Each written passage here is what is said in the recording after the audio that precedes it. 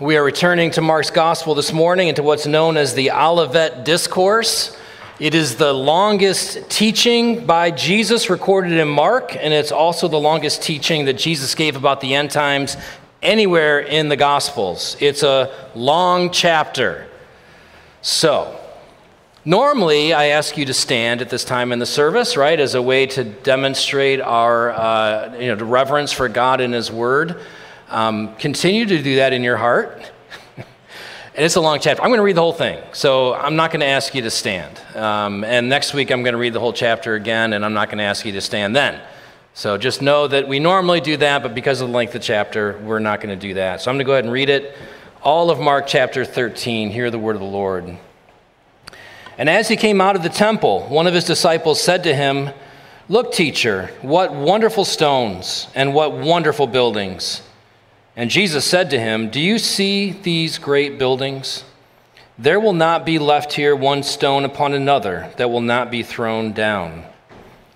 And as he sat on the Mount of Olives opposite the temple, Peter and James and John and Andrew asked him privately, "Tell us, when will these things be? And what will be the sign when all these things are about to be accomplished?" And Jesus began to say to them, "See that no one leads you astray. Many will come in my name, saying, 'I am he,' and they will lead many astray. And when you hear of wars and rumors of wars, do not be alarmed. This must take place, but the end is not yet. For nation will rise against nation, and kingdom against kingdom. There will be earthquakes in various places. There will be famines. These are but the beginning of the birth pains. But be on your guard, for they will deliver you over to councils, and you will be beaten in synagogues, and you will stand before governors and kings for my sake to bear witness before them. And the gospel must first be proclaimed to all nations. And when they bring you to trial and deliver you over, do not be anxious beforehand what you are to say, but say whatever is given you in that hour, for it is not you who speak, but the Holy Spirit. And brother will deliver brother over to death, and the father his child. And children will rise against parents and have them put to death. And you will be hated by all for my name's sake, but the one who endures to the end will be saved. But when you see the abomination of desolation standing where he ought not to be, let the reader understand. Then let those who are in Judea flee to the mountains. Let the one who is on the housetop not go down, nor enter his house to take anything out. And let the one who is in the field not turn back to take his cloak. And alas, for women who are pregnant and for those who are nursing infants in those days, pray that it may not happen in winter. For in those days there will be such tribulation as has not been from the beginning of the creation that God created until now, and never will be. And if the Lord had not cut short the days, no human being would be saved. But for the sake of the elect whom he chose, he shortened the days. And then if anyone says to you, 'Look, here's the Christ,' or 'Look, there he is,' do not believe it. For false Christs and false prophets will arise and perform signs and wonders to lead astray, if possible, the elect. But be on guard. I have told you all things beforehand. But in those days, after that tribulation, the sun will be darkened, and the moon will not give its light, and the stars will be falling from heaven, and the powers in the heavens will be shaken. And then they will see the Son of Man coming in clouds with great power and glory. And then he will send out the angels and gather his elect from the four winds, from the ends of the earth to the ends of heaven. From the fig tree learn its lesson.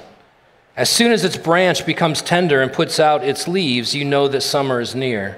So also, when you see these things taking place, you know that he is near at the very gates. Truly, I say to you, this generation will not pass away until all these things take place. Heaven and earth will pass away, but my words will not pass away.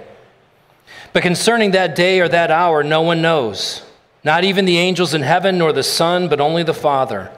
Be on guard, keep awake, for you do not know when the time will come.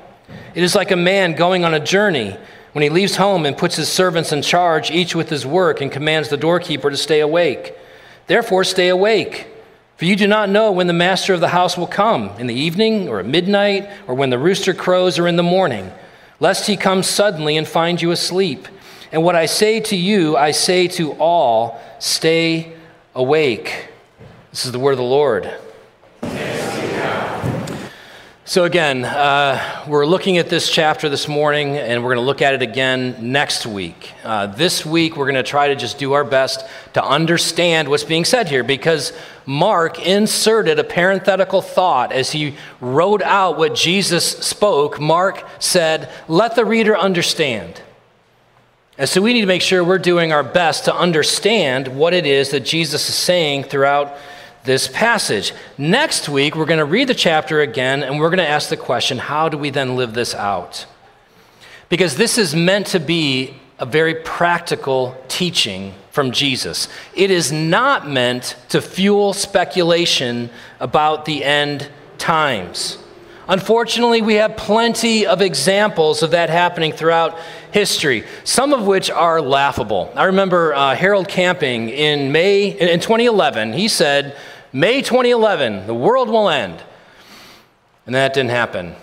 And so he said, October 2011, the world will end. And then that didn't happen. And so Harold Camping said, it's time for me to retire. And he nailed that one, actually.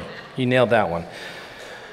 Unfortunately, we also have plenty of examples throughout history of tragic moments when people thought that the end was upon us. The more recent, perhaps, example is that of the Heaven's Gate cult, in which the members of that cult committed mass suicide because they thought that the near approach of the Hale-Bopp comet signaled the end of all things. And then, of course, the Left Behind series, the thoroughly unbiblical teaching that is woven throughout the Left Behind series has only added to confusion about the end times. But then, with the onset of a global pandemic, these questions about the end became intensely personal for many of us. Is this a sign of the end, that Jesus is about to return? This global pandemic, such as none of us in our lifetimes have ever seen, is this the beginning of the end? Leads to a sense of being shaken for many who wondered that same thing. In fact, that same question has been raised throughout history, right? Our global pandemic is not the first global pandemic. There have been all kinds of terrible things that have happened throughout history, during which people have asked that same question, is this the end? Is the return of Christ imminent? Again, Jesus' teaching here is not meant to fuel speculation, the kind of speculation that's easy to, engage in when things are just fine. It's meant to bring comfort when everything's being shaken. There's two questions I want you to be asking yourself over the next 2 weeks as we dive into this chapter. The first is this: how would my life change if I really believed that everything is passing away? That's what Jesus says in verse 31. Heaven and earth will pass away.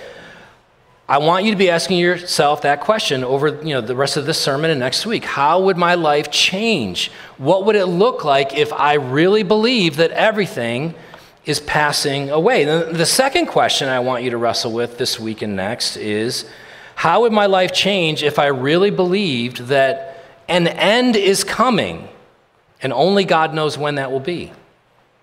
Because in verse 32, Jesus says, concerning that day or that hour, no one knows, not even the angels in heaven nor the Son, as he was incarnate on earth, but only the Father. So let's start thinking about those two questions as we dive into this text. And this morning, we're going to consider three things from this text. First, that the world will be shaken. The world will be shaken. Second, the end is known only by God. And then third, that there are three things that are certain until the last day. First, the world will be shaken. Second, the end is known only by God. And third, there are three things that Jesus tells us are certain until the last day. But before we jump in, let's pray. Heavenly Father, as we come before you this morning in this portion of your word, Lord Jesus, we're thankful for this teaching. We're thankful that you gave it to your disciples. We can't imagine what it must have been for them, or what it would have been like for them if you had not given them this teaching, because in just a matter of hours, you were on a cross. In just a matter of hours, it appeared that everything was lost.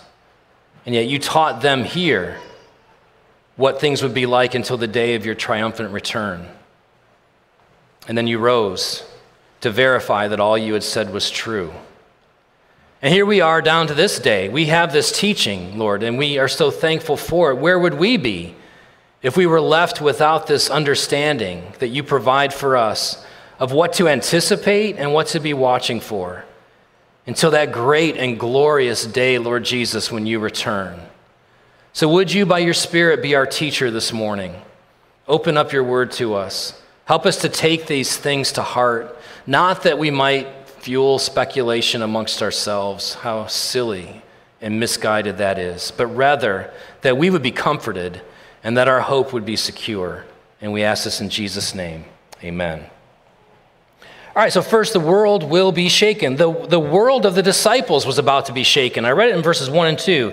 As he came out of the temple, one of his disciples said to him, "Look, teacher, what wonderful stones and what wonderful buildings." So you remember back in Mark chapter 12, they were in the court of women. There was a teaching that was going on from Jesus as people were putting their offerings into the huge, massive shofar boxes in which people would drop their coins. And Jesus was making a contrast there between the poor widow who offered just her 2 little teeny coins and the wealthy who were dropping in their huge sums of gold and silver coins. And Jesus was saying, let me tell you who gave more.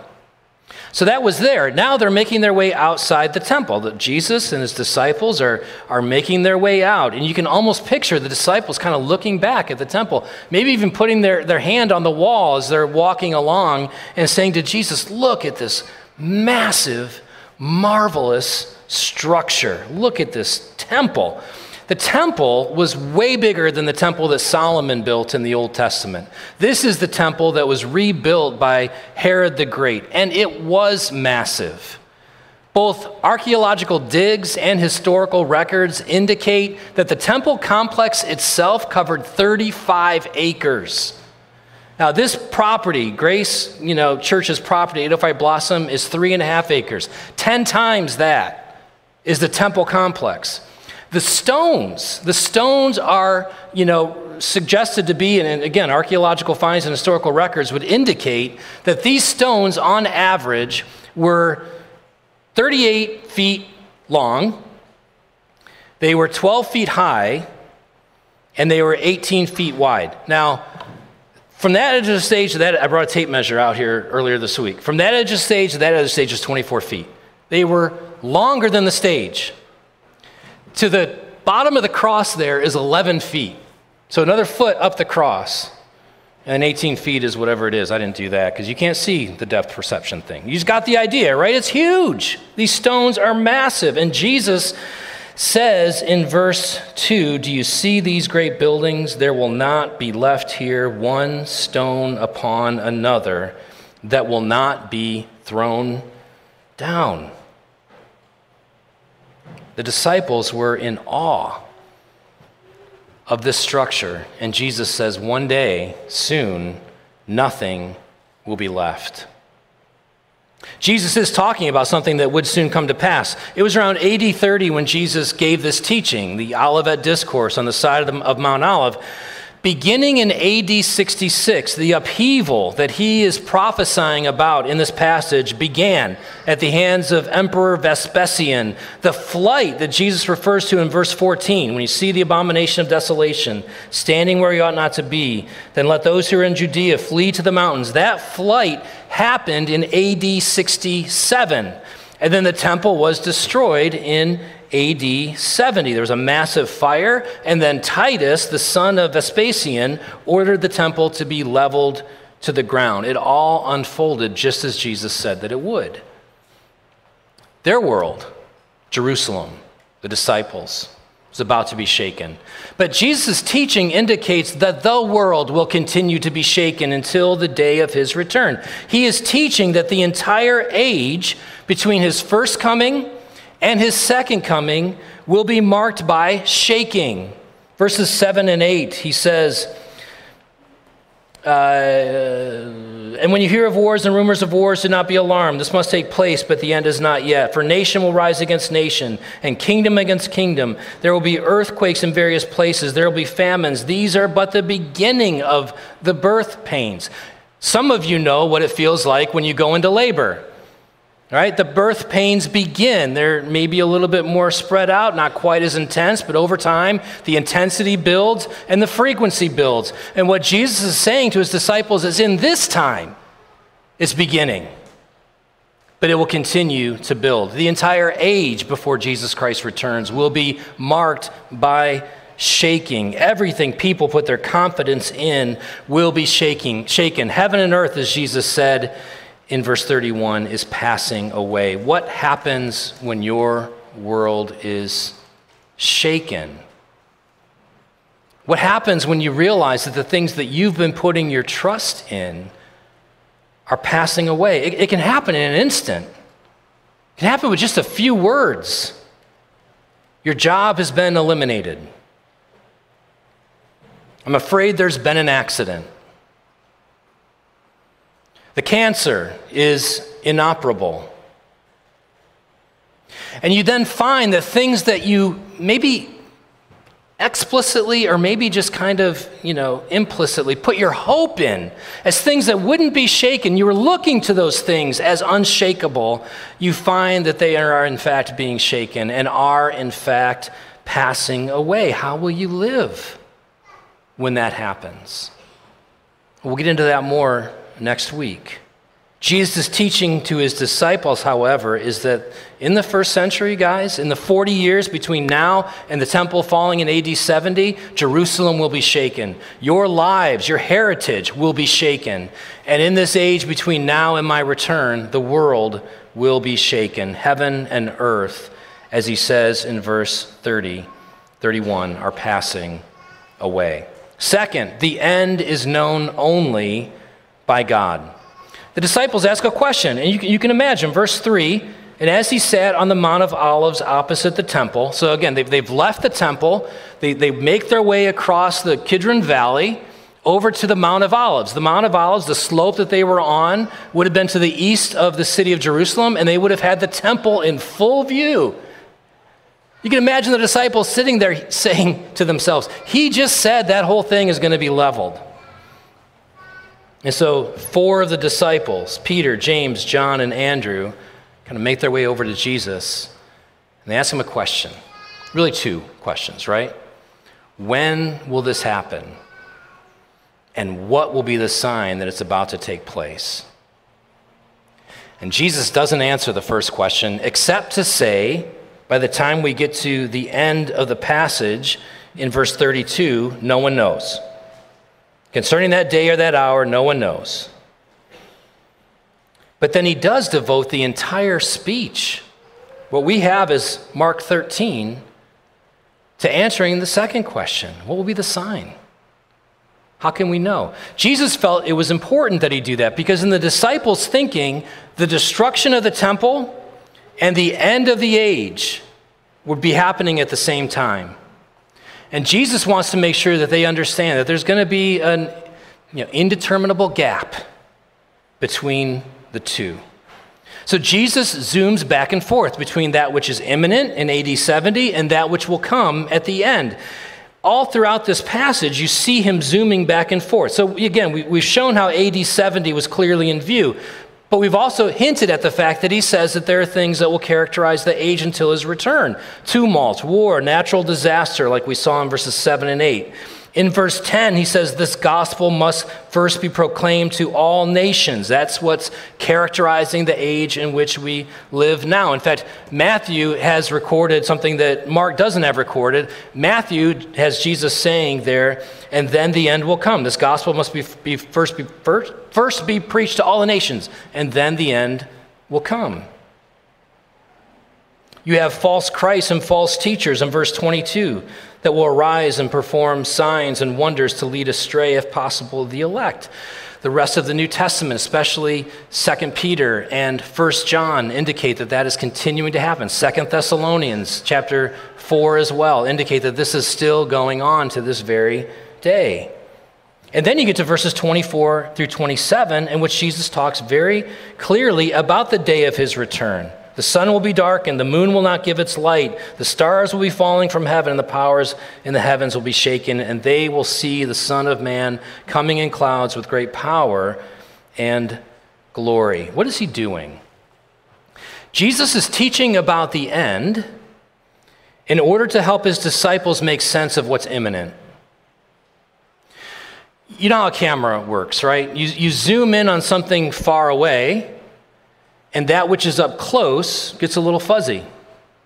The opposite is happening with Jesus' teaching. When Jesus zooms in on that which is far away, the end of the age, what's closer actually becomes clearer. That's what Jesus is doing in this passage. He's teaching about the end in order to help them make sense of what's imminent. Now, I can't avoid talking about one of the hard passages. Verse 30. What in the world do we do with verse 30? Let me read it for us again. Jesus says in verse 30, "Truly I say to you, this generation will not pass away until all these things take place." And the question, of course, is what do we do with that phrase, all these things? Because right before that, he talks about stars falling from heaven and seeing the Son of Man coming in clouds with great power and glory. So what do we do with verse 30? The first question, is Jesus referring to the generation alive at that time? Is he referring exclusively to that generation alive at that time concerning everything that he said prior to verse 30? If that's the case, then what that means is that Jesus assumed and was teaching that he was going to return when the temple was destroyed in AD 70, and if that's the case, he clearly got it wrong. But if he's not talking about the generation alive at that time, then what generation is he talking about? One commentator, listed out all the possibilities that have been brought forward by theologians throughout the ages, and then at the end of that long list, he has a sentence that reads like this: none of these are satisfactory. Great. There are a couple theologians whose observations I find helpful, and also a couple pastors whose observations I find helpful. So let me just hit those real quick. First of all, William Lane. William Lane is one of the commentators, a theologian that I have looked to on understanding Mark as we've made our way through this whole study over the last year and a half. And William Lane says this: Jesus is not doing less than answering the question that the disciples asked. Their question back in verse 4 was, when will these things be? Jesus just said the temple's going to fall. Not one stone is going to be left on top of the other. They asked the question, when will these things be? Jesus doesn't do less than answer that question. He does more than answer that question. He gives them additional information, again, to help them make sense of what was about to happen. But all these things that they asked about in verse 4, Jesus gives an all these things answer in verse 30. In other words, they asked the question, when's the temple going to fall? And Jesus answered their question by saying, before this generation has passed away. D.A. Carson, another theologian, says concerning Jesus' statement in verse 30, that doesn't require that everything that precedes verse 30 has been brought to completion. His statement only requires that those things have begun. So again, helpful, but not entirely satisfactory. Here's where the two pastors come in, because pastors always make things so much clearer, don't they? I was expecting an amen. Pastor number one, Dick Lucas. Dick Lucas, an Anglican pastor in England, said this: it would be strange if the greatest teacher who ever lived didn't make sure that what the main thing he wanted to say wasn't clearly perceived.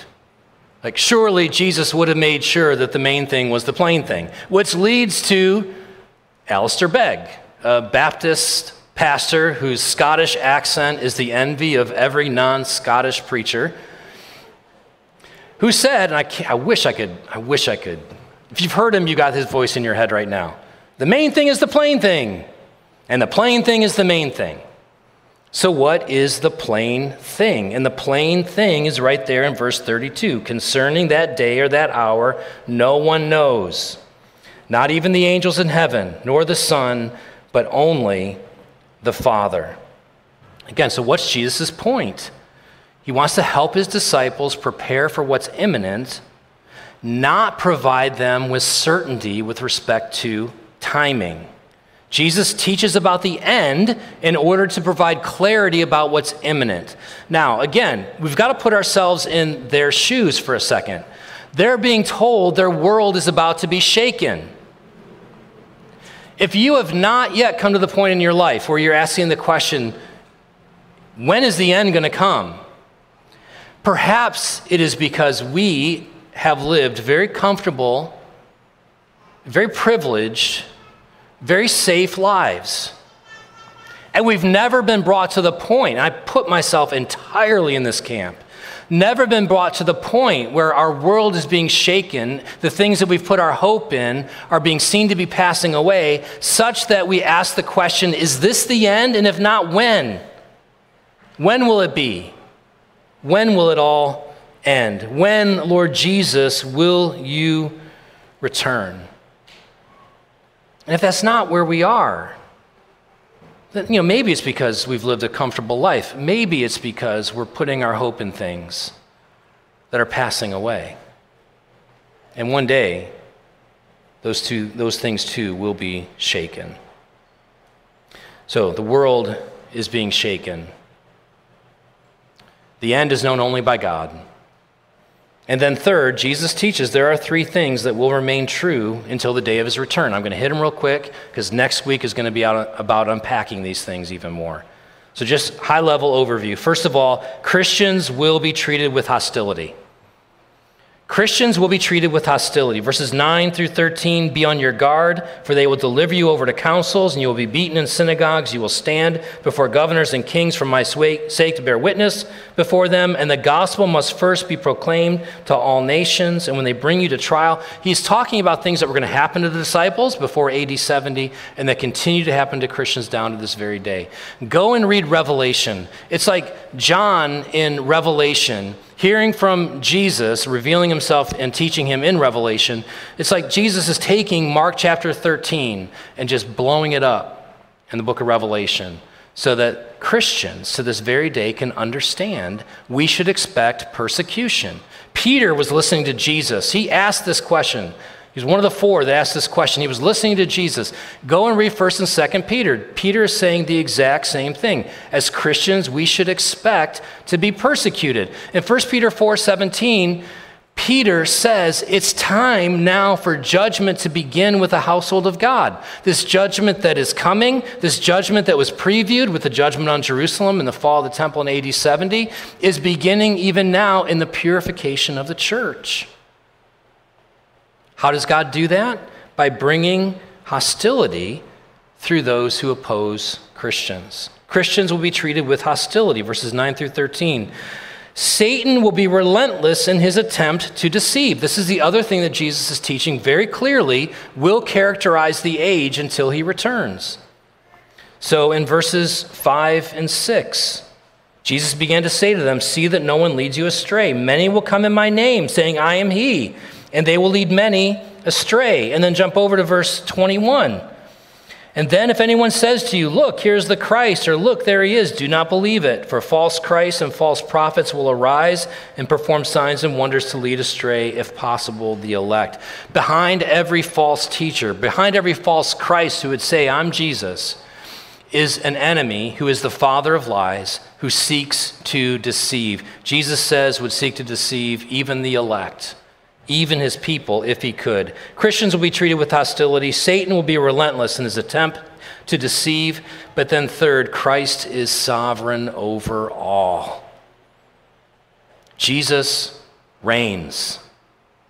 He tells us in this passage that his word is eternal. Verse 31, heaven and earth will pass away, but my words will not pass away. It speaks to his sovereignty. His words will not fail. His world will be reached. Again, going back to verse 10, this gospel must be preached to all the nations. Verses 33 to 36, be on guard, keep awake, for you do not know when the time will come. And then he goes on to talk about the fact that this generation will not pass away. Ultimately, the generation also who was alive until that day in which he returns and comes. And then finally, his people will be kept to the end. His people will be kept until the end. These are the truths that are unpacked throughout the rest of the New Testament. In 2019, when we covered 1st and 2nd Peter, we were seeing these very things being unpacked and taught to us. Maybe one day I'll preach through Revelation. I'm not going to make any promises. But man, is it an awesome book. And the whole point of Revelation is to comfort God's people in the face of hardship. All the New Testament ultimately comes back to, at the end of the day, helping Christians rest in God's sovereignty as they face trials, waiting for the day of Jesus' return. That's what Jesus is teaching here in a nutshell. Next week, we take a look at how to apply it in our lives. When Mark says in this passage, let the reader understand, his burden is not to fuel speculation. It is to bring comfort to God's people. We must understand that though persecution must come and Satan will do his best to deceive, God's people will be kept until the day of his return. Jesus has given his word, and his word will not fail. Let's pray. Lord Jesus, we are so thankful that you are eternal. Lord, just as we marveled at the beginning and asked ourselves, what would it be like if Mark chapter 13 weren't in our Bibles? So too with Mark chapter 16 and the resurrection. We are thankful, O God, that you sent your Son to die in our place. We are thankful, Lord Jesus, that you now rule and reign over all things. Holy Spirit, we thank you for giving us new life in the gospel, giving us faith to believe and hope that is grounded in that which will not pass, the very word of our Savior, Jesus Christ, in whose name we pray. Amen.